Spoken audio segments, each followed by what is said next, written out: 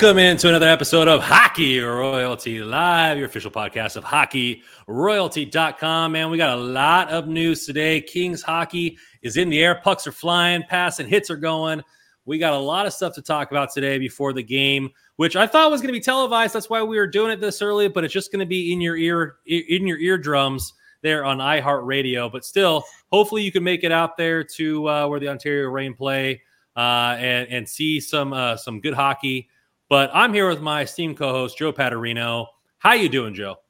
Yeah, Kings hockey's back, Brandon. If only you could watch it. It's 2022, and we can't figure this out yet. That's fascinating. And listen, I don't know whose fault that is. I assume it's some sort of contractual thing, money thing with something to do with something. But I'm sorry, they're wrong. That's just no good.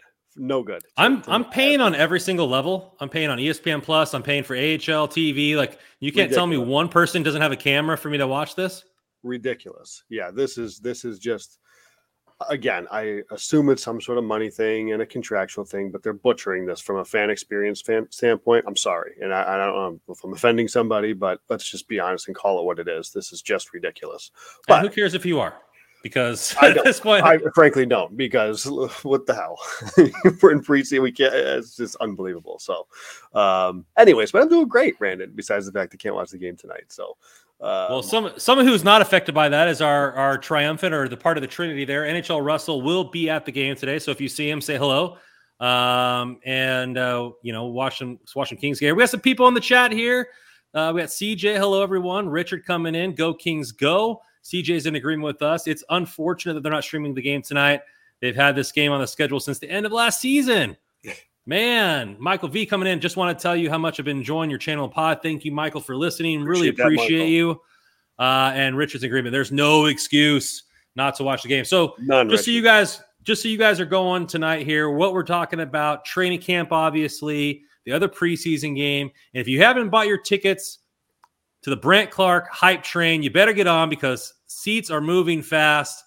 I believe it's time to hit that intro. Let's go.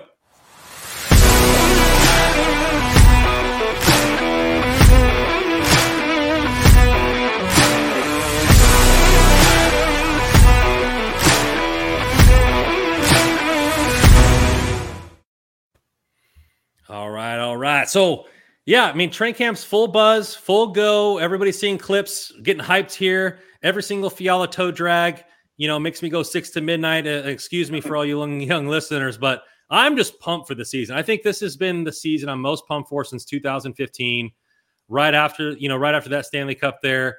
And I can't remember how much I'm excited for this season. What about you, Joe? There's no question there's like a greater sense of optimism heading into this season. And last year was a lot of like, hey, there's some hope, right? There's like potential. Let's see. There's the actual thought of playoffs was like, we could potentially get there. And all of a sudden the Kings make the playoffs. And now this year you add Kevin Fiala, and it's like, you know what? Let's go. And now there's expectations. The buzz is in the air again from a fan base standpoint. And, that's what the rebuild was all about, to try to take a couple of years, reset, let's restock. They've done that. And now the Kings were a playoff team last year, and they're going to be in the hunt for the playoffs again. And that's all you can ask for at this stage of the rebuild, right? Like you figure you couldn't expect to be Colorado yet, so you get to the point where at least every year and every game is meaningful, and you're battling for a playoff spot, and that's fun. Yeah, we're gonna get some negative news out of the way here, just a little bit. Victor Arvidsson skating on his own. Russell said he's been looking good. You hear other accounts saying that he's maybe 2 or 3 games into the season before we could see him in the lineup. Some say maybe sooner. I don't think it really matters at this point, because one of our topics is going to be exactly who might be his replacement. So stay tuned for that. Alex Turcotte still skating on his own, trying to get through clearance there. Jersey is pretty much day to day, so we might see him, which will be interesting to see who skates with Edler once Jersey's eligible to skate. We'll see what they think about Brandt Clarke. If they're on the hype train as much as we are. So some injury news there, but the biggest one came out of the game. Cal Peterson, obviously preseason, he said he might have been able to play through it, but there's no reason to have him battle through on a preseason game. They say he's day to day or so. what is your envision of this? Is it no big deal? How do you view this little news here? Yeah, I'm gonna say, just based on what we know right now, it seems like this was pretty precautionary, and there's no need to, extend anything or anything like that, or push anything, I should say. So I'm going to say that I'm not exactly worried at all about the Cal Peterson situation based on what we know right now. I'll add that Durzi no longer had his no contact jersey at the skate today, so it looks like he's a full go. So it's just a matter of when they get him into a preseason game. So that's very good news as well. Yeah, I didn't get to see the chance of the lineups today, out slinging them whips, selling that metal. So I didn't get a chance to deep dive into practice today. So yeah, it's been quite interesting, and we'll go away from the negative news to the positive news. Where has been your biggest surprise for camp? And we'll save all the Brandt Clarke, love for the end. Outside of him, what's been the biggest surprise, and where have you been most intrigued about maybe making one of those last roster spots in the Kings, somebody that bumps the Reign lineup? Where has your vision been? There's two guys that jump out kind of right away. I've liked Gabe Vilardi so far, which shouldn't be a surprise. I think, I'm generally a pretty big Gabe Vilardi. There we go. Trappers in agreement. There are not capitalized going to be able to keep Vilardi out of this lineup. I really like him. I said it last year that I thought he could be brought to the Kings in the second half of the season and be an impact top six winger that they could add to the lineup. They didn't do that. They didn't necessarily have to, the way the roster was, the fight. We talked about this playoff fight and yada, yada. So Vilardi, though, I do think he looks good, and I am a fan of his game right now. So I listen, nobody's a lock. You can't say somebody like this is a lock right now, but I certainly like his chances to make the roster opening night. Where he slots in the lineup is a question, but I like his chances to make the lineup. Another one I'll mention, and this is going back to the rookie face-off as well. I've really liked Akil Thomas. I just see I just see a solid hockey player here. He went off the second half of his Ontario Reign season. I think he's picked up where he left off. There's no need for him to be penciled in, or even he should be in Ontario to start this season, but I think he has a good start to the season. If the Kings need somebody to come up, if there's injuries or something, I think he could be somebody that gets a look. And one more, talking about that battle for that bottom, Jared Anderson-Dolan. Everybody talked about the Kevin Fiala goal with the kind of the play that he made with Brandt Clarke, which is very true. And maybe we'll talk about this a little bit later, but the goal was Anderson-Dolan was instrumental in that goal. He makes the dish as he crosses into the zone and immediately goes center lane drive, goes to the net, and you can see he pulls the weak side defenseman down with him. He has to. That opens up an incredible amount of space in the high slot. Fiala hits Brandt Clarke, and the rest is history. Clarke does a nice job pulling the D then to him, slides it to Fiala. But what I'm getting at is Anderson-Dolan just continues to be a very smart player, continues to do a lot of the little things well, a guy that a coach can rely on, and we've talked about this, can play up and down a lineup in any role because of his brain. So I guess three guys that kind of stand out to me. They tend to be forwards, but Anderson-Dolan, Akil Thomas, and Gabe Vilardi. Yeah, I agree with you there with the Kings or with Vilardi there, and I got to give credit to the interview. Is all the Kings men had Jim Fox on and said he was his most, outside of Brandt Clarke, was his most outstanding player in camp so far. Really has been extra outstanding in the tight areas, down low. He said he's impressed him with his shot is even more a lot of heavier shot than it was even last season. And so you just think along the lines of impatience versus reality when it comes to some of these injuries. And now I know you got a critique where it's due. Vilardi wasn't good enough for the pick that he was at. He wasn't good enough to see, but he also had that back injury, and you might just be seeing his whole career delayed 1 year or a year and a half because of that injury and getting healthy. I bashed a little bit on Akil Thomas. You look at him, like you said, looking good just because coming from the injury. We don't know how long those injuries take you out. You're healthy enough to play, but are you healthy enough to be confident in your abilities, be able to make those dangles, be able to make those types of passes, stay and take hits?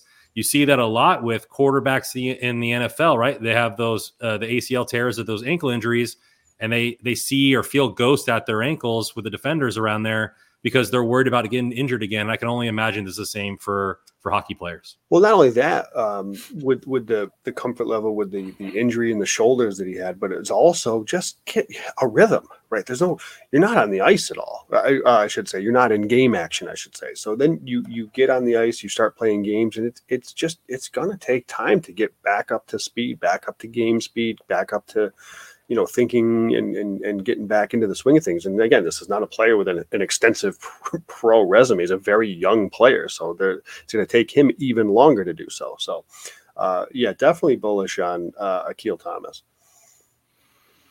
Yeah, so it's something to take a look at there, and I think that he could be one of those guys that gets a cup of coffee here and then if we have deep injuries. Mm-hmm. I think he's serviceable anywhere from the second to the fourth line.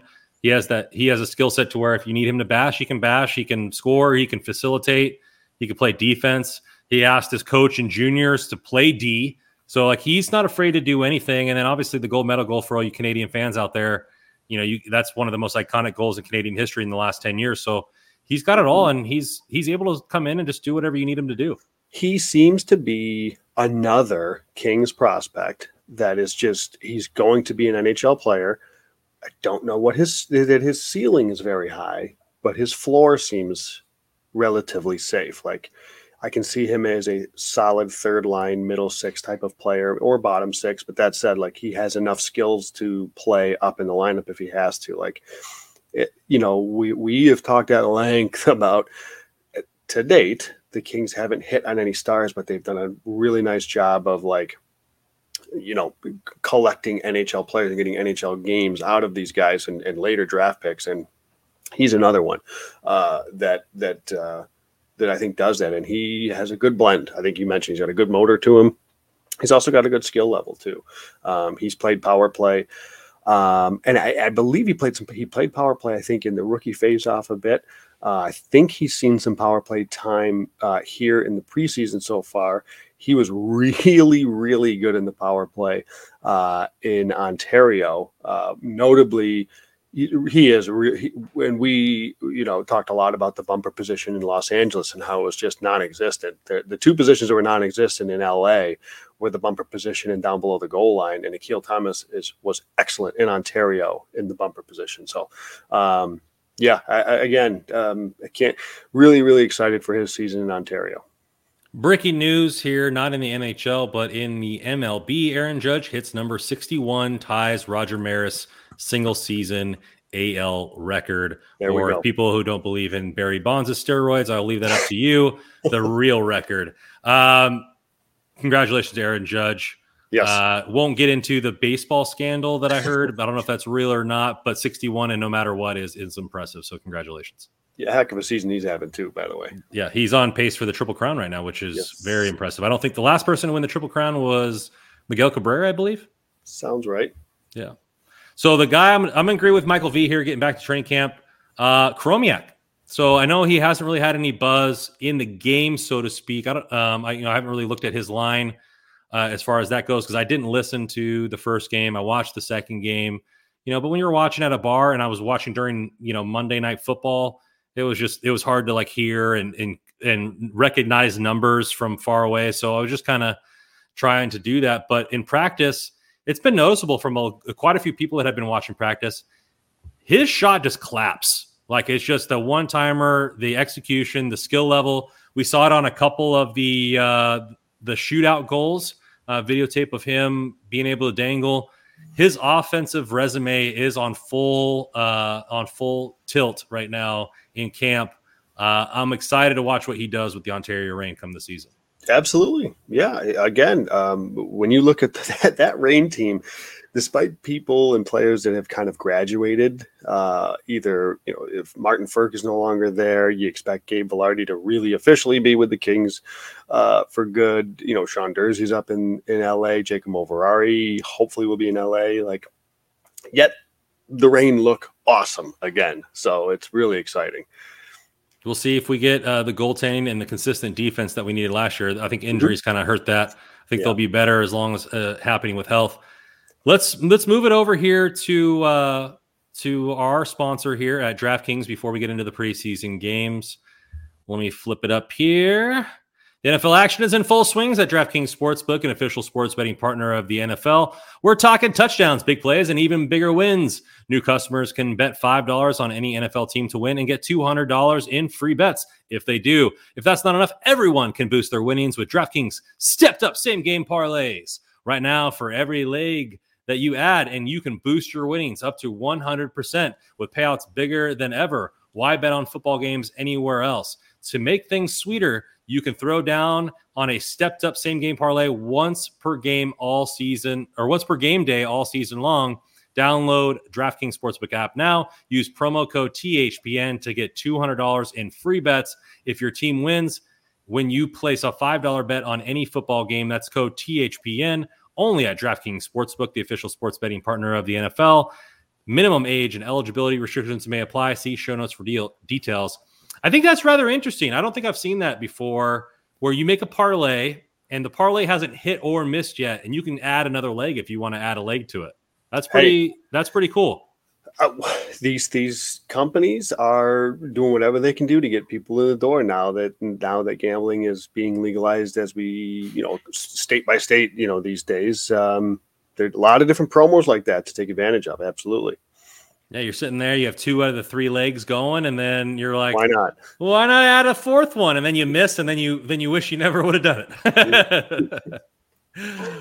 All right, we're getting the preseason games. We've gotten 2 on lockdown so far. The first one, the Sharks beat the Kings in overtime, 3-2. We have goals from Luke Kunin and Carl Grunstrom, Timo Meyer, and the Lizard King himself, Blake Lizotte. Grunstrom with 2 points in this game, reminding us, hey, this guy's pretty good. He dominated in the playoffs, coming in hot. You don't really, he's the type of guy you're not really looking for in camp, right? You're not looking for whether he's progressing or not. He's just there. But in the game, shows you why he's on everybody's radar.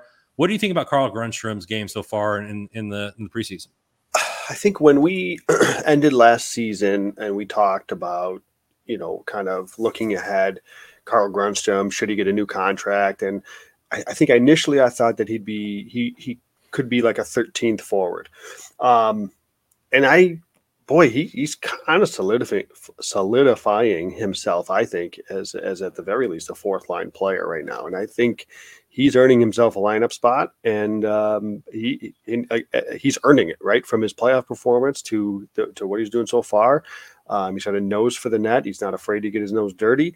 I like it. I think he's doing a really nice job. I think he's, again, another guy that is just a safe floor, going to bring it, shift in, shift out. The ceiling isn't necessarily all that high, but a solid bottom 6 NHL player.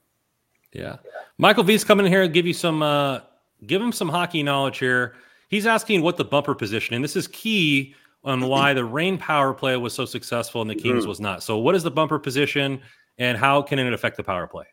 So in most teams' cases, and in LA's case, they run a what we call a 1-3-1 power play. So 1 being the point man, which is generally Doughty, although last season we saw it was often Sean Durzi when Doughty got hurt. The 3, you have the left circle, which, could be your Kempe at times. You have the man in the middle, who at times last year was, Alex Iafallo. At times a lot of times was Phil Deneau. That is your bumper, by the way. And then the right circle, which was Kopitar. And then the down low guy was, Dustin Brown at times and so on. So there's your 1-3-1 formation. The bumper guy is the player that's in the middle. So that role is, it depends on where because usually the power play is going to lean heavily, or maybe not heavily, but they're going to lean more toward one side. In the Kings case, it's Kopitar. Kopitar was the guy, and this was always an issue that I had, right? Kopitar was often on the right circle.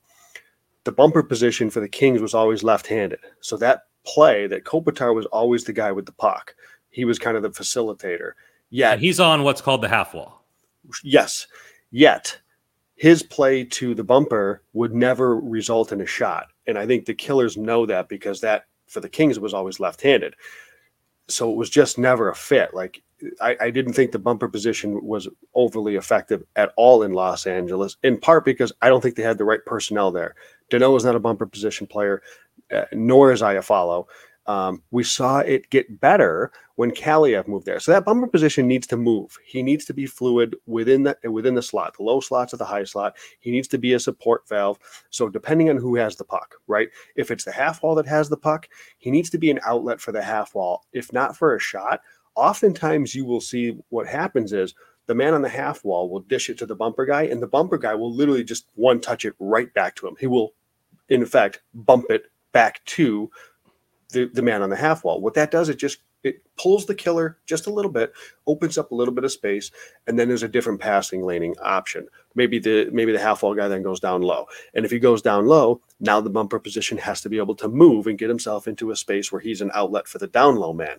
If it's up top, oftentimes the bumper position may turn face and be a position to, again, receive a pass and bump it back to the top or bump it out to the half wall, or he can kind of suck down low a little bit for maybe a high tip. So that bumper position really has to be a player that thinks the game very well. He knows what he's going to do in his brain with the puck before he gets it. Like he's going to process that, and he knows the good bumper players, and you saw Arthur Kaliyev do a better job of that. In Ontario, Akil Thomas, great.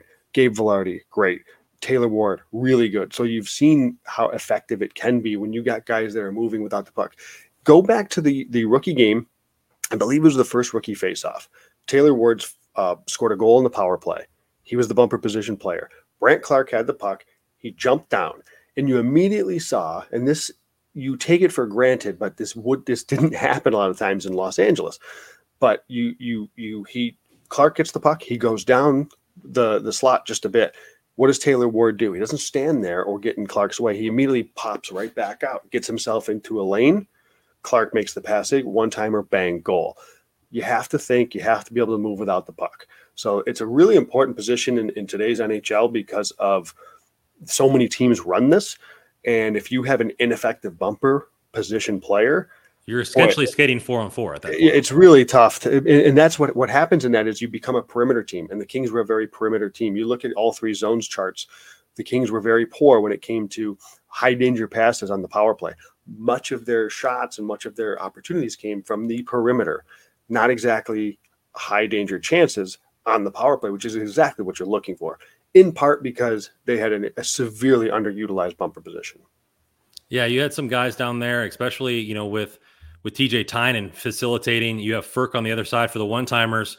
So you have to have guys that are lethal, because when that pass comes from the half wall, you need to be able to find the bumper for a little tap back, for a shot, for a pass to another direction, or he lets it go knowing that the guy behind him has that one-timer. So he's one of the most, utilized positions within a good power play, and the Kings obviously did not have it, and that's because their bumper position was lacking in almost every category. Yeah, and again, you watch that position on a well-run power play that is using that 1-3-1 system, and that bumper position is not always shooting it. It's not always a one-timer for me. He's not always shooting it. It's just bumping it. He's just bang, one touch to one of the other guys, and again, it just frees up and opens some other things up, gets the killers moving. You don't need a lethal shot from there. You just need to be able to have a high hockey IQ. I think you look at Trappers coming here, Thomas, Fagemo, Chromiak, and Kaliyev could be perfect bumper guys. I think Chromiak's more on the one-time slot over there. The Fagemo and Fagemo over there. Fagemo is intelligent with his pass, but Thomas has a better pass. Kaliyev is very underrated as a passer. I think that you need guys like Vilardi who have a good enough shot but can bump it back. I think in a pinch, you could maybe see Kupari play some bumper, just because he has a very quick release and he's pretty smart with the hockey IQ. So it's definitely some guys that can be able to facilitate. You mentioned Jad because he can facilitate. I like him at the net front, and that's what we saw that last year. That's his position. And I think even if he gets in every third game for the Kings, if he makes the roster, he needs to be on power play too when he does, because he's just so effective in that net front role, playing from behind the net, in front of the net, knowing where to be, knowing where to tip. And that's important. We see guys, I just lost his name. He's on the Sharks, went to the Stars. Pavelski, excellent net front guy and bumper guy. He just knows exactly where to be all the time. And they're perfect for for the power play. So going back to the Sharks game, first goal of the game, Grundstrom, right? But who's facilitating Brandt Clarke? Twitter goes wild. Twitter servers break down because Kings fans going ape and everything, and just solidifying the hype train, which we'll get to. But it's good to see it outside of the rookie faceoff, outside of practice, in a real game, right? That's what we were looking at, to where, hey, you're playing pro athletes, you're playing against people that are trying to hit you, where in practice it's a lot of drills, a lot of scrimmages. Man, this kid just keeps putting stuff on his resume, making it real hard for Rob Blake, which we'll get to. But what do you think about the goal in particular? Nice goal again. Grundstrom going right to the net. Right, he scores from. Well, he was just outside the top of the crease. Might even been in the blue paint by the time he actually got a stick on it. But that's the type of goal he's going to score. And I thought it was well done. And kind of in general from that game, like you saw, the Kings did what they should do against the Sharks. They lost the game in overtime, but they dominated the game. And it's 5-on-5. They had over 60% possession. They dominated the high danger chances, the expected goals. So that was nice to see against a team that they were much better than, despite having a roster of very, very young. And they didn't have any of the veteran stars. And again, I don't want to go too crazy about preseason, but these are the stats that we have. So that's how we can look at these games right now. It's what we're working with. Yeah, it started out slow for the Kings, I think, but they dominated the second and third period. And, I think the big thing here also, I think a lot of fans took away from, which I'm not too upset about, was none of the power plays got a goal. I think it was like 0 for 15 on the night. And McClellan said, hey, we haven't even installed anything in practice yet. So this was just kind of freewheeling and dealing. You hope that with the high-level athletes that we'd get something there. But, I guess fans are just upset because of last season, maybe residual. You'd hope to see, but we didn't have Fiala, we didn't have Kempe at that game. We had a lot, other guys there, so I'm not too worried about it yet. The install hasn't come. We'll see how that comes in 4 or 5 games into the season with their power play percentages and how that moves up. But yeah, overall a good game there.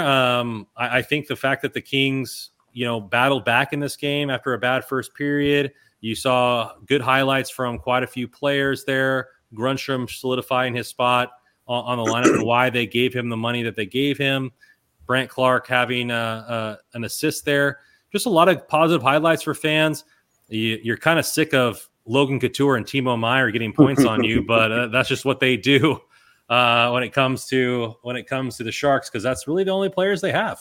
So I thought it was encouraging too. A couple things for Brandt Clarke was. He dominated the shifts he was out there. So at 5-on-5, he was a 78% course. He was 15 shot attempts to 4. So that was encouraging. And he also saw a good amount of time on the penalty kill, played over 4 minutes on the penalty kill. So again, I thought that was good too. They're really getting him involved and they're throwing him into the fire and trying to see as much as they can of him. Yeah, so, I just really liked it. They're throwing him into the fire, and he even said, it was an interview, I believe, yesterday. He said, yeah, I played 5 games in 5 days, including scrimmages, so I can barely keep my eyes open, but I'm never going to turn down a game of hockey, which just seems like the player he is. So let's move it over to the Vegas game. Obviously, want to go in there. First period, Eichel gets it done real quick with a breakaway. I expect Eichel to be better, right? We talked about the injuries and coming back. A big neck injury is a huge thing, especially with the surgery that has really not been diagnosed in any sort of athletic realm for hockey. You got to assume that he's thinking about every hit he's taking going to the boards and stuff like that with that neck. And so now an off season removed, he's probably going to be a little bit better. He came out and scored in the first. And then the golden boy himself, the new acquisition, Fiala, with a beautiful toe drag assist from Jared Anderson-Dolan and Clarke. Man, that's what you pay the guy for. We haven't seen goals like that much in Los Angeles, and that was just chef's kiss right there. Pretty from the get-go too, right? Started deep in the Kings zone. Brandt Clarke wheels the puck up ice. Nice job hitting Anderson-Dolan, and again, Anderson-Dolan got a little overlooked on this because Clarke was involved again. And what a great move and shot by Fiala. But watch Jared Anderson-Dolan on this play. The goal doesn't happen without Jared Anderson-Dolan doing what he does. If Jared Anderson-Dolan makes the pass and then like stops at the high slot or at the blue line, there's no goal on the play. He makes the dish to Fiala entering the zone, and then he immediately goes to the net, pulls the weak side defenseman with him, I should say. And then you see the high slot open up. Clark jumps into that space, and the rest happens. So really, really want to highlight Anderson-Dolan on this play because again, just smart player, makes a lot of little plays that may go unnoticed, but that goal does not happen without Jod. Yeah, you're looking at a guy is when you take a defender and you open that lane for a shot, then when the puck goes to Clark, then people attracted to him, opens up Fiala again. Clark just needs to make that little touch back right back to him. Yep. And now it's up to Fiala to put it in a 1-by-1 square up in the top of the goal, which for him is pretty much a gimme at that point. Yeah, and it was a great play by Clark too, right? And this is when we get to talk more about him. I mean, this is what makes him so lethal and what makes this decision so tough is how good he is going forward in the offensive zone. That's a really, really calm and patient play to then feed it over to Fiala. So really, really good job there. I do want to give a couple of quick other points on this. You mentioned Jack Eichel. The Kings had no answer for Jack Eichel and his line, him, Smith, and Phil Kessel. What a line that's going to be, by the way. They were 66% from a Corsi standpoint at 5-on-5. And again, because I know people lose their mind with this stuff for whatever reason, like they'll quote shots on goal or they'll quote goals and assists, but they'll lose their mind at when you do possession stuff. Like we have one game, it is what it is. I know it's a small sample, but this is what we're working with. So we're just trying to gain as much information as we can. And this isn't to go crazy on Mikey Anderson or anything, but Mikey Anderson's task is going to be who? Connor McDavid, Leon Draisaitl, Jack Eichel, right? Jonathan Huberdeau. This is going to be Mikey Anderson's job. And, first game preseason, this isn't to say I'm reading anything into it. It's just these are the stats we're working with. And he struggled against Jack Eichel. He was 18% from a Corsi standpoint against Eichel. So again, just you take it, you don't do anything with it, you file it away, and you just mental note. And you hope that as the season goes along, that Mikey Anderson's going to, be that shutdown guy that you ask him to be in these games against these number one centers, because that is going to be his role. So again, not doing anything with this, not upset about it, just making a note of it. That's all. Yeah, I mean, even without, and everybody might say, "Oh, well, he didn't have Doughty." Well, he didn't have Doughty for most of the season last year. So if you're on the first line, you can't be, hey, well, this guy's only effective on the first line or first D pair if he has so and so player with him. If you're a top D pair, you're a top D pair, and you're going to have to play, with and without the other star. Chances are Doughty doesn't play 82. So he's going to have to play against those guys. Sometimes he's going to have to be the shutdown without Doughty. I think it was a poor showing, a granted first preseason game. I'm not making anything of it, like you said, but let's call a spade a spade. He didn't play well. It is what it is. Let's move on. But he's got to be more consistent from that standpoint against the top players during the regular season. And that's just something that note and file away, and we'll see how he does during that. Let's get to what CJ was talking here. Phoenix Copley looks surprisingly good against Vegas. Now, this is after the Peterson injury. Copley comes in. He saves 18 of 18, 5 of 5 on the power play, and he played 41 minutes there. So second, third period, and overtime. Now, you and I, well, me more than you, were not thrilled with this signing. We thought that some of the guys in a third goalie role should get more play, being Villalta, Hrenak, just because the chances of them playing anywhere in the NHL is very slim. We saw the third goalie last year play 2 games, and 2 games is not enough to kill you, and you need to finally see what you have in Villalta and Hrenak. So I was not a fan of this, taking away playing time down there, but he's on the roster. So what do you got when he's on the roster? And he looked good. I thought he looked great. I thought he looked really good. He had a couple of sequences of some big time saves. He robbed. I completely forget now who it was. I think it was in the third period. Just totally robbed that. He had a really, really strong game, and in a game where the Kings were on their heels. They were second best in this game, pretty much from the Eichel goal on, because I think the Kings had the first 5 shots on goal of the game, and then that was pretty much it. Vegas controlled it the rest of the way, and Copley was awesome, full marks. Yeah, I wouldn't know because when I got to the bar, the Cowboys game was on. It took me 15 minutes to get my TV changed, but we'll let that go. Yeah, I mean, I think the big notes here is you look at I don't believe Spence played the first game, plays this game, leads all defensemen on ice in 25 minutes. We're all aboard the hype train for Brandt Clarke. I get it. I understand. I'm there. I'm the captain. I'm flying this train because I believe he should be on the roster. But Jordan Spence 25 minutes, and he reminded us why he's so good. He reminded us why he played with the Kings in the playoffs over other defensemen. And, it's something along the lines of, man, Kings have a lot of good right shot defensemen to go to. They're very deep. It's going to be an interesting decision. We're going to talk about the decision point from a Brandt Clarke standpoint, but definitely from a Jordan Spence only getting better. Yes. I only laugh because yes. And I look at Clarke in this particular game, right? So it's again, the sample of 14 minutes for Clarke versus 18 minutes for Spence. And it was like Clarke had a 63% in terms of Corsi, and Spence was 30. So it was definitely a big difference there.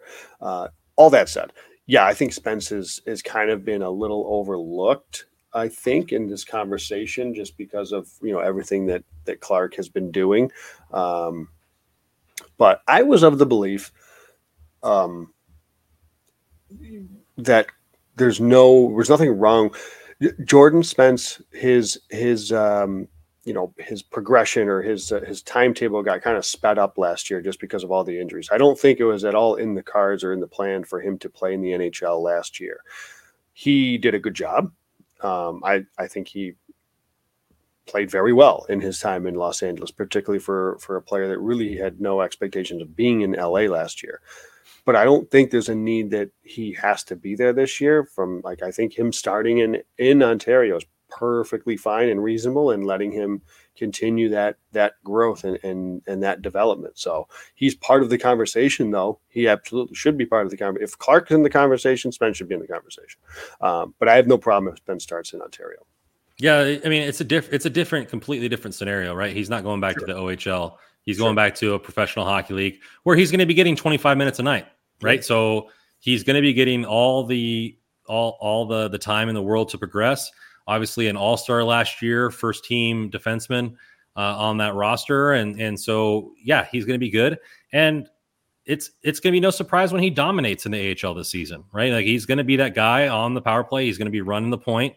And when you have him and Tynan, and we believe Fagemo or Chromiak in that hammer slot on the other side, we're going to see a lot of goals like we did with Martin Frk. Yeah. And this team is going to be very good on the power play again. It's going to be another lethal power play. No question about it. So, looking down this, Mervari with 15 minutes overall, I thought that you look at from a, power play standpoint, Kings trust Jordan Spence a little bit more on the power play, 3 minutes versus Brandt Clarke's 1:31. I don't read too much into that, but it's just interesting that they trotted him out with the first team. Mm-hmm. And then you had quite a bit of equal PK time. Edler had 3:42, Anderson 3:42, Spence 3:43, Brandt Clarke 3:40. It's quite interesting that Mervari didn't get much penalty kill time. Do you make anything of that, or they're just throwing the young pups in the fire? That's a good question. It's a very good question. I don't know. My guess is they are looking at this as they want to throw players like Clarke and Spence into these situations where, not to say they're not used to them, but they're much more offensive defensemen, puck moving defensemen. I think they know what Mervari is. I think they know what he can contribute and be a player that can play on the penalty kill. I think they're trying to learn a little bit more and put players like Clarke and Spence in certain situations just to see how they do. That'd be my guess. But I think that is interesting that he got virtually no PK time. It's probably what it is, though. The coaching staff is trying to learn a lot in a little bit amount of time in these preseason games. So let's go to the final thing. First debut of line one for the Kings. Kopitar, Kempe, and Fiala. Obviously, Fiala with the first goal, Kempe with the overtime goal. Fiala has 2 points in this game. And you look at who was out there with them to start the game, Jordan Spence, right? He was the first defenseman on there. So they trust him in that situation. I'm sure a lot of fans were clamoring for Brandt Clarke. But went with Jordan Spence, and that line looked good with the 3-on-3. It makes me think you have Fiala, you have Kopitar, you have Kempe. We just have more weapons now, where the Kings have been notoriously pretty bad in 3-on-3, at least in my memory. I don't know what the actual stats say, but from a standpoint of just being a fan, it doesn't seem like we have very much confidence when it comes into the overtime period. What do you think about? I thought there was a lot of puck movement, a lot of good puck movement, and they looked pretty confident in that situation. Yeah, and as a whole, I think it's just going to take some time for this group to kind of gel. You've got the first preseason game for these guys. It's tough to read too much into. Again, like the rest of the game, the Kings were very much second best here. Vegas controlled this game, and the Jack Eichel line was better than the Anze Kopitar line. It just was.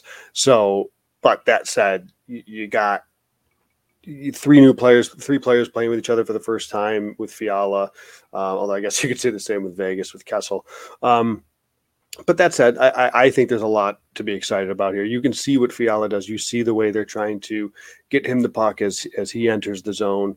I think Kopitar having two guys like that in his line, I think there's I don't have like they tried Arvidsson up there and it didn't work last year. They didn't like the fit. I don't see that this year. I think Fiala is a pretty good fit with those two. Yeah, I think you look at two guys that are possession type guys. Fiala has a little bit of everything. He's possession. He can go through the neutral zone on his own. He can create his own shot to where, if there's no space, he creates his own space. You have Kopitar with being the possession guy, being able to battle down low, being able to facilitate. And Kempe said it, best in a recent interview, also on All the King's Men, if you want to go and listen to that, that he thinks that, hey, the way I fit in this line is I got to be ready for a pass at any time, and I got to find the seams, because once they hit me in that seam, I'm able to bury that shot. And so I think that's going to be, you're going to see a lot of that where Kempe is going to have to find his lanes, his seam, and then he's going to be continually ripping those one-timers. He's going to be taking that puck through the neutral zone and drive into the net with those one-hander or the, crossing people up. And then he's just going to be, you're going to see him, I think, a lot more tricky goals on the seam, because Fiala is going to draw play. Kopitar is going to draw play, and no offense to Kempe, but he's going to be open quite a bit. And like Kempe, that's fine. Like, he doesn't have to drive play. You have two guys in Kopitar and Fiala that are more than capable, so you can let Kempe do what he does, be a fly up and down the wing, be that north-south player. And you saw what his shot evolved into last year, and just let him fire away. I think the fit's fine. Yeah. Richard coming in here. Fiale, showtime. Kings will kick ass all year. All right, let's go to the big debates so far. The big debate on the roster. We heard it in the preseason so far. Victor Arvidsson expected to either be ready right at the start of the season, or he might miss some time. Well, if he misses some time, who's going to be right wing two? We fully expect in previous pods talking about it that they're not going to mess up the third and fourth line. They're just going to try to have a guy plug in for whether it be for 2 games, 3 games, 5 games, etc. And our front runner for that, because of his style of play, was Fagemo. But we've loved Velarde so far this preseason. He's making a case to take the spot. And I don't think it's a bad choice for Velarde, because his shot's gotten better. It's not the exact replica of what they had with Arvidsson, but you got to go with the guy that's playing the best sometimes. And I think that he might be a nice little fit for a couple games in there, earning that spot in the preseason. As much as I love Velarde, the only reason I hesitate with Velarde is, I have no issues with his shot. I think he has a very good shot. The thing with where I question the fit is, I don't think at his core Velarde is a shooter. I think he is a player that wants to create. I think he's a very creative and very skillful offensive player. I think he prefers to maybe slow things down. And again, this is a centerman. Came up as a centerman at heart. So I think he wants to slow the game down in the offensive zone, make plays. Whereas you have Moore and Danault, those aren't shooters either in my mind. So that's why I think from a fit standpoint, stylistically, I can see why Fagemo is probably the lead candidate. And here, as I see the lines for tonight, Byfield, Deneau is playing with Moore, and Fagemo is again on that right side. Velarde is with Grundstrom and Nate Thompson. So perhaps that's a hint and an indication that Fagemo still has the leg up there. And I think it makes sense because I just think he's a shooter. And I think that the way that line forechecks, the way that line gets in on a cycle, I think they need that guy that's a shooter. And Velarde can be, but I think he's just much more of a slow things down and be a playmaker. So I don't know that the fit is there with him. We'll see. I mean, I'm all for Fagemo, and obviously I want Velarde to succeed, but I do think that he's a better fit. We've seen it in practice. When Deneau got injured, they switched some things up there. But now when Deneau's back, that line is back with Fagemo again. And, as much as T-Mac said that he's going to rotate people in and out of that, here we are again with that same line. Now, granted, we always want to say a small sample size, training camp can go for whatever, but that's where he trusts right now. And so Velarde or whoever is going to have to earn that trust more to get the right wing 2 spot, or Fagemo is going to have to drop that trust. It certainly seems like they are. I don't want to say that they want to give it to Fagemo, but they are giving Fagemo the opportunity first to say, "Can you do it?" Here's the inside lane. Like don't blow it. So that said, by no means am I going to be upset if we get to the start of the season and Velarde is the guy that starts there, because I'm a very big Velarde fan. But I just think from a fit standpoint, it probably makes sense to be Fagemo. Now, do you see Velarde more? Can he play on the fourth line? This is the question, right? Because Arthur, we talked about this, and I think I said it, and I was wrong, that does Kaliyev getting the minutes, the lack of minutes in a fourth line role, is that going to be as effective for him? That narrative gets tossed around a lot, and I think Kaliyev showed why that can be just flat out wrong. He took that role, he embraced it, he used it as a way to develop his game and evolve his game to be a more 200-foot player, to be a defensive player. So he took that and ran with it, and that's a situation where it can be effective. I don't know Gabe Velarde. I won't pretend to know Gabe Velarde. There seems to be this. I don't know if he's wired that way to do what Kaliyev did and say, I'm going to take this, I'm going to roll my sleeves up, and I'm going to get to work, and I'm going to make the most of this situation. Or if it's just not in his DNA, or if it's not in his style, the way he plays the game. I don't know. I think that's a really good question. In the past, I would have said, I don't think it's a good fit, but I saw it with Kaliyev last year and he made it a great fit.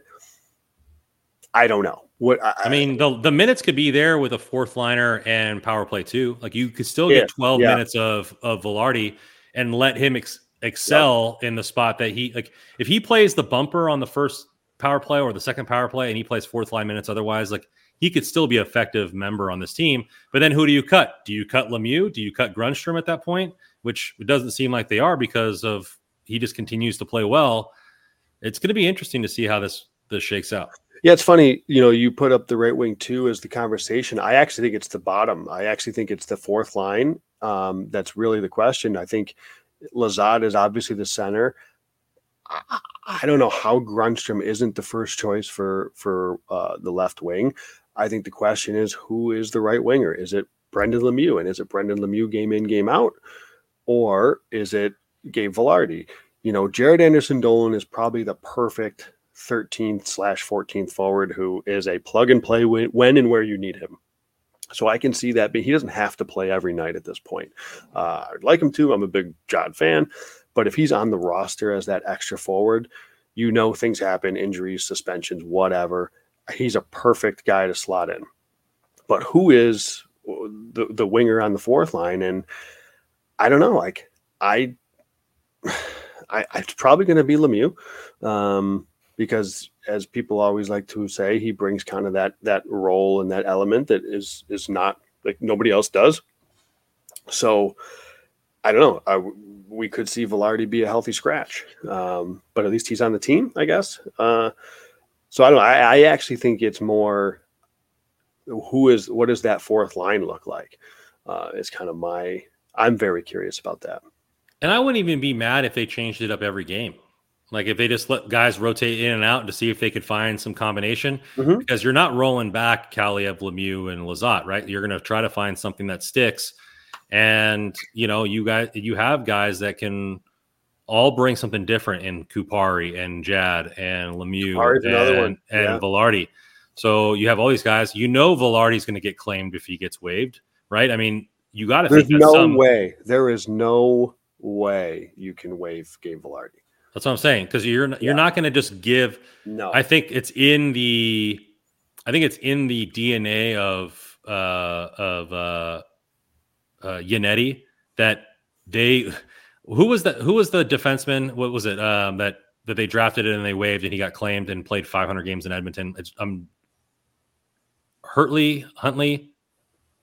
Wow, no, he was a high draft pick. He was like a top 5. They traded Thomas Hickey. Yeah. So he was like a top pick. They waived him. He got picked up, played 500 games elsewhere. I think that's in the DNA. He's brought up so many times on interviews that that was a mistake, and we need to not do that again. I don't think they let a first round pick go through waivers at all. So then it begs the question, then who does? Because I don't know off the top of my head, but is Kupari waiver exempt? I don't think he is. No, I think he is waiver exempt. I think he can go down. So regardless, I just think it's going to be something to look at as far as that goes. Let's get some question going before we get into our final topic here on the hype train. Do you guys know what they're thinking about the potential plan for Nate Thomas on a PTO? Me, I think it's probably just a camp body. I don't really think that there's any sort of need for him with the Kings lineup. Maybe CJ said he was a replacement for Sutter on the Reign. They do need older players down there. I mean, Tynan is in his late 20s. But I don't know if that's really something that Nate Thomas wants. That maybe they'll cut him and give him a chance to make an actual roster somewhere else if he doesn't impress. I think he's a camp body at this moment. Yeah, I don't know if you think of anything else. No, it's kind of. I agree. I think Thompson's a guy that it's to me it's one of these guys. It's a veteran guy that's well liked around the league, around the organization. He was with the organization before. I think it's just the Kings giving him an opportunity to get a couple extra looks. He's going to play tonight in preseason, so to give him some more looks to perhaps crack an NHL roster somewhere. Not sure coming in if Clark makes the team. Do we try to trade for Chychrun since they are loaded on the right side? I know that Joe would love it. I think a lot of people would love it, but I don't really see there's not really many trades that happen right before the start of week 1 of the season. People got their rosters. They've already made waiver things, going on there. You don't really see that many trades as far as any big name trades, little any trades. I mean, I could see them trying to make a salary dump somewhere and trading away a player for a mid-round pick or low-level pick to create space. But I don't see a blockbuster like this right before the season starting. My answer is yes, please. I have serious questions that the left side of the D is good enough to I think they'll be good enough for the regular season. Is it good enough to win the division? Is it good enough to make playoffs, win a playoff series? Yeah, all that stuff. I don't know. I wanted to ask you actually about the Chychrun thing because this came up last week, and I meant to talk about it on last week's show. I don't recall Chychrun being as public about his desire to play elsewhere before last week. Was that a thing, or am I wrong on that? Like he said, you're wrong on that. He said at the trade deadline. I read it. I listened to it on some other podcast, and he said, "I don't want to be through another rebuild." Okay. He pretty much at the trade deadline. He said they asked him like what he thought about his name being mentioned. He goes, I like Arizona. I wish we could have built something here, but we're going through another rebuild, and I don't want to be a part of it. Okay. But he wasn't like, I want to be out of here. Like, he didn't say trade me now. He just said, if that's the goal of the organization to rebuild, which it seems like it is, I don't want to be a part of that, is what he said. Because I was going to say, the only thing I'll say is now when this stuff becomes public, that this speeds up the trade somewhat. I mean, we saw it with Pierre-Luc Dubois, Columbus, Patrick Laine, that whole thing. when it becomes public, especially if it becomes toxic, and I'm not going to say it is with Chychrun, it certainly did with Pierre-Luc Dubois. That was a bad situation in Columbus. But I just feel like when it's out there and it's known, and you figure now that he said that at the press conference last week, he's just going to keep getting asked about it, depending on where he goes, right? It's not going to get asked about it in Arizona, but when Arizona plays on the road and they play in LA, or when they play in Anaheim, or when they go play out east in Buffalo or in Toronto. Do they even have a press box at Arizona State? That's a good question. The media in Canada, in Toronto and Ottawa's been linked to him, is going to ask about it. Buffalo has been linked to him. They're going to the questions are just going to keep coming. So I don't know. I wouldn't be surprised if this year is the Chychrun trade, because I just think as the noise gets louder, like maybe at some point he starts to apply some pressure to say, get me the hell out of here. Yeah, there's a couple of, Sanheim the Flyers are going to be bad. So, I mean, he's going to be somebody to look at. No question. Trapper seems to be fine. He said there isn't big enough need on the left side to get Chychrun. He's fine with Murvari over Chychrun, especially factoring the cost to get him. No, I think Murvari is enough to win games in the regular season. But if the goal isn't to make the playoffs, the goal is to win a series, 2 series now with the Fiala move, and Chychrun is just that needle mover. Now, I do understand people's complaints that he's been injured at least 10 games every season for the last 4 seasons.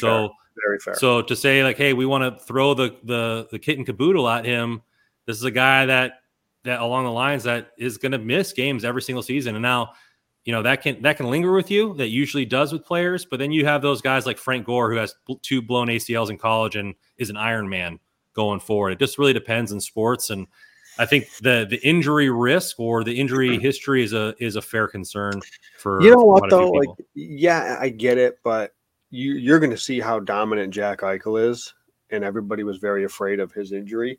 And it's 2022. I trust modern medicine. Like, he's going to be fine. And Jack Eichel dominated that last preseason game, and he's going to do that a lot this year. Jakob Chychrun he's a legitimate defense. Like, he's a impact defenseman. Jacob Moverare is probably going to be a 7th defenseman if he's not in Ontario. How much I love Jacob Moverare. Alex Edler is going to play the bulk, and they're currently going to play a right shot D on the left side because the left side is so thin. They're playing a right shot D there. That to me speaks volumes that it's not good enough on the left side. Sean Walker right now is penciled in as LD2. I don't know. Is that good enough? Maybe. And I think I'm optimistic about what Walker can do. I hope he can stay healthy this year. But like, if you look at the way the roster is constructed, boy, a Chychrun would slot in perfectly on that second left D. And his contract gets even better with you. If I don't know if people follow, us, that you guys should be following us on Twitter. The scrolls across the bottom every time, but the salary cap's going up by close to almost $10 million in the next 3 years. His $4 million cap hit is going to be a steal now, let alone in a couple seasons. And what does a trade look like for Chychrun? We've already went over that hundreds of times. I think one player that might be overlooked in this trade market could be Mikey Anderson. Does the fact that his agent only got $1 million contract this year go to a different team that has more cap, that's able to fit him, and maybe he can get $4 or $5 million as based on his resume because they bring a guy like Jakob Chychrun in. Maybe in this trade, maybe in another trade. That's a discussion for another time because we got one more topic before you guys get going to listen to this game. All aboard the hype train here. Get your tickets because it ain't slowing down. Brant, MF, and Clark is here to stay, in my opinion. Now, my co-hosts, I thought they were going to be eating crow earlier. Now they're starting to come aboard. They're starting to get their pre-orders for first class upon this train after a couple games during the scrimmages, the preseason games. You got your ticket yet, Joe? You got your ticket? No, not yet. But boy, and I tweeted it the other day, the more you watch him, it's like, boy, he's making their decision really tough. He's a 25 minutes of 5-on-5 play so far, 70% Corsi player, 62% expected goals. Like, so the mini under the hood stuff is looking really good.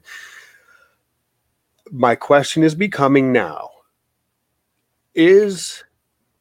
are the deficiencies that he has, and again, I'm on the hype train. I love the kid. I think he's gonna be a hell of a player. But we can also be honest. Like when you watch him in the D zone, there's a struggle there, right? You watch his feet when he doesn't have the puck. Watch him on the penalty kill and his movements when he doesn't have the puck. There's an effort there that it's not there yet.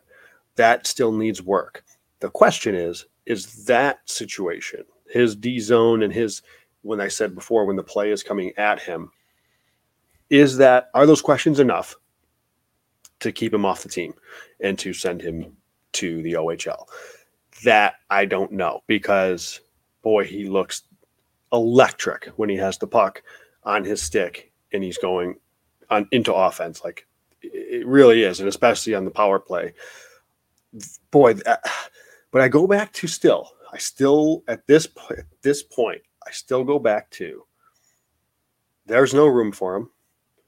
I believe that they are still going to go with the depth that they have. And I think Blake is going to play it a little more conservative. I talked about it before that I think it's going to get to a point where McClellan, it's preseason, so they're playing the crap out of him. And I really appreciate that, by the way. I think that's great to get him as many looks as they can. But I think push come to shove, when regular season games get going, I think you're going to see Clark really not play a lot, like in the third period of a tight game, particularly if the Kings are winning in said game. I just don't know that McClellan's going to trust that player yet. And I think there's going to be times with the players in the press box. And do they want to keep him up and take that roster spot from somebody else for a time when this kid's going to be learning on the fly? Any other team, almost any other situation, I think it's actually a no-brainer that he's in the NHL. Just given the Kings situation, is he that much worse than Durzi on the defensive side of the puck? Because he's better. He's better than Durzi offensively, and Durzi's no slouch. So yeah, I mean, I think Durzi's definitely a bit more polished back there. Yeah, I do. And I know that Durzi has had his issues on the defensive side of things, and particularly, so we saw that, right, with Durzi. That's the other thing. We saw that with Durzi a little bit last year. Like, he struggled at times when there was a heavy forecheck on him. He struggled at times down low. But I think, and this is a kid he's had a lot of pro experience, a lot of AHL experience. So we still, like, having Clark deal with that at the NHL level, I think is going to be a lot for him. And I still think there's enough concerns to where the Kings can, like, talk themselves into saying it makes sense to send him down to the OHL again. But I acknowledge that I don't know how you sell that to the fans. Like, I don't know, because he looks electric when he has the puck. Your underlying stats show that he's producing more than he's given away, and I think that his offense will produce more than what his defense has given up, especially if this power play is supposed to be good, and he's power play 2 captain, and he's only playing 5-on-5 third pairing minutes, but he's power play 2. Like, he's going to have a lot more chance to be effective on the offensive side of the puck than he's going to be a detriment on the defensive side. Well, and I'll say this. So against Vegas, he played most of his time against Jonathan Marchessault, Jack Eichel, William Karlsson. He's not going to be asked to play against those guys in the regular season. He would be asked to play against, the more guys in the bottom of the lineup. So to your point, that kind of goes to what you're saying. I think they can have him in a role that he doesn't have to play, especially he's going to play with, in that scenario, he's going to play with Alex Edler. So, I mean, listen, I'm in. I don't buy that the Kings are going to make a spot for him, because who's out and at what they're not. It's not Is it Durzi? Like, does the deal that he signed, a 2-year deal at a cheap number, does that make him attractive in a trade? Could that be a possibility? I'm just spitballing here. Like, it's a team friendly deal for anybody, especially, whether you're rebuilding or whether you're whether you're middle ground and you're trying to make a push for a playoff team, or you're a playoff team that needs a third pair D-man that can play some power play. Yeah, he's effective there. I think because Walker is a little bit less effective, but I don't really care about the pick and return. See, I really don't. You don't care about that. I know but who has more value right now, Walker or Durzi? It's got to be Durzi. Yeah. So, but I don't want to just give a player away for the sake of giving a player away, though. But for me, the franchise depth, like Walker, if he's playing prime, he's not a first round pick, right? And maybe Durzi could net you a second to where you're coming equal to what you gave up for him, or what his draft stock was. But ultimately, it's about the Kings. It's about winning. And if Brandt Clarke is a top 6 defenseman, he's on the freaking roster. I don't care about saving this person or whatever. It doesn't matter to me, because is the goal not to win? Yeah. Yeah. And if he's the best 6 defenseman, he's going to help your team win. They can shelter him with third 5-on-5 minutes and have him play on the power play too, where the power play definitely needs help. Like, he's going to help the power play be more effective than he's going to give up goals in the third period. And I think, he's going to look bad. He's going to get undressed certainly multiple times during the season by players when he gets caught out to dry. But he's also going to undress some first line penalty killers on the power play. He's going to be able to make people better. And I just think it's going to be worth it, because, I mean, you're looking at the defenseman was anemic when it comes to point production, and we need more point production from the blue line. And I understand if you want to, I'm fine with trading Walker for almost nothing, getting the cap off there, having Durzi play the left side and go that way, because at the deadline, we're probably going to need that cap space for a big move. And so it doesn't bother me at that point. I think the fact that a lot of people want it nice and tidy and this and that, life's not nice and tidy. Hockey isn't a tidy game. You go with the best guy there, in my opinion. And right now, I don't think it's even a conversation for me with Brandt Clarke. I know there's a lot of other people wanting to get proved more, including you. But he's definitely making it interesting for everybody. No question. And I think the only thing that I just want to make sure that at least gets talked about is, amidst the hype train, which is very fair, and I'm in on it, but like we're doing a disservice to everybody, to ourselves, if we don't at least acknowledge, like, there are still deficiencies. The reason this is a conversation is because there are deficiencies in his defensive game. Like, it's not, if he was the perfect player, this isn't a conversation, right? He'd be on the team and it wouldn't even be close. But because there are question marks about parts of his game, this is why he's playing as often as he's playing. They're trying to see this. They're trying to get as much Brandt Clarke exposure as they can to see how can we work with it. Are there question marks in Bjornfot's game? Okay, and he played how many games in the NHL? Over 100, and he doesn't have elite traits. But that was Brandt Clarke is elite in the offensive side of the puck. But I think it was a different I understand different scenario, but I'm telling you, like, Clarke would have been up too. He would have played too. The thing is the King, because at the time, remember when Bjornfot was here, the Kings were kind of they were still 2019. Right. Like, they were not where they are now. Like, if Bjornfot was drafted now, he's not playing now. You know what I'm saying? Like, it was a different, the timing worked out. The timing worked out for Bjornfot in a situation where maybe it ended up hurting him and he really should have played a lot more in the AHL to start with. I think he didn't have to play as much early on as he did. Well, the Kings had no depth. They didn't have any players. They didn't have any depth. So he kind of was like brought in. So I think it's a different situation. I see your point. And again, I like Clarke. I just don't want to ignore the fact that the reason this is a conversation is because there's some question marks about parts of his game. Now, are those question marks enough? Well, that's what we're going to see. I don't question know. Marks, Smechkin marks, in my opinion. Well, it's been we went a little bit over here. The game started 13 minutes ago. If you're listening on the radio, so we'll let you guys get to your drinks and your food and your family. Hockey Royalty streaming articles out. I think we're almost done with the player profiles because the season's about to start. You see our Twitter handle scrolling across the bottom if you're watching live. If you're not, it's at hockey_royalty, at Rando Commando 24, at NHL Russell, at JW Paterino. Follow us on Twitter. Get the updates. Right now, Russell is at the game, so if you want highlights and commentary, follow him. going forward. Thank you guys, always in the chat. We love our fans. Tell everybody about where you get your Kings content. We're shooting for 1,000 by the end of the season. We're hitting over 300. Quest for 400 is coming up next. We wouldn't be possible without you guys. So really appreciate that. One little note, some fan posted a Clark jersey with just the number 5 on it. And I don't know if you saw me retweet that, but that is a saucy single-digit look. And that would be my jersey to buy this season.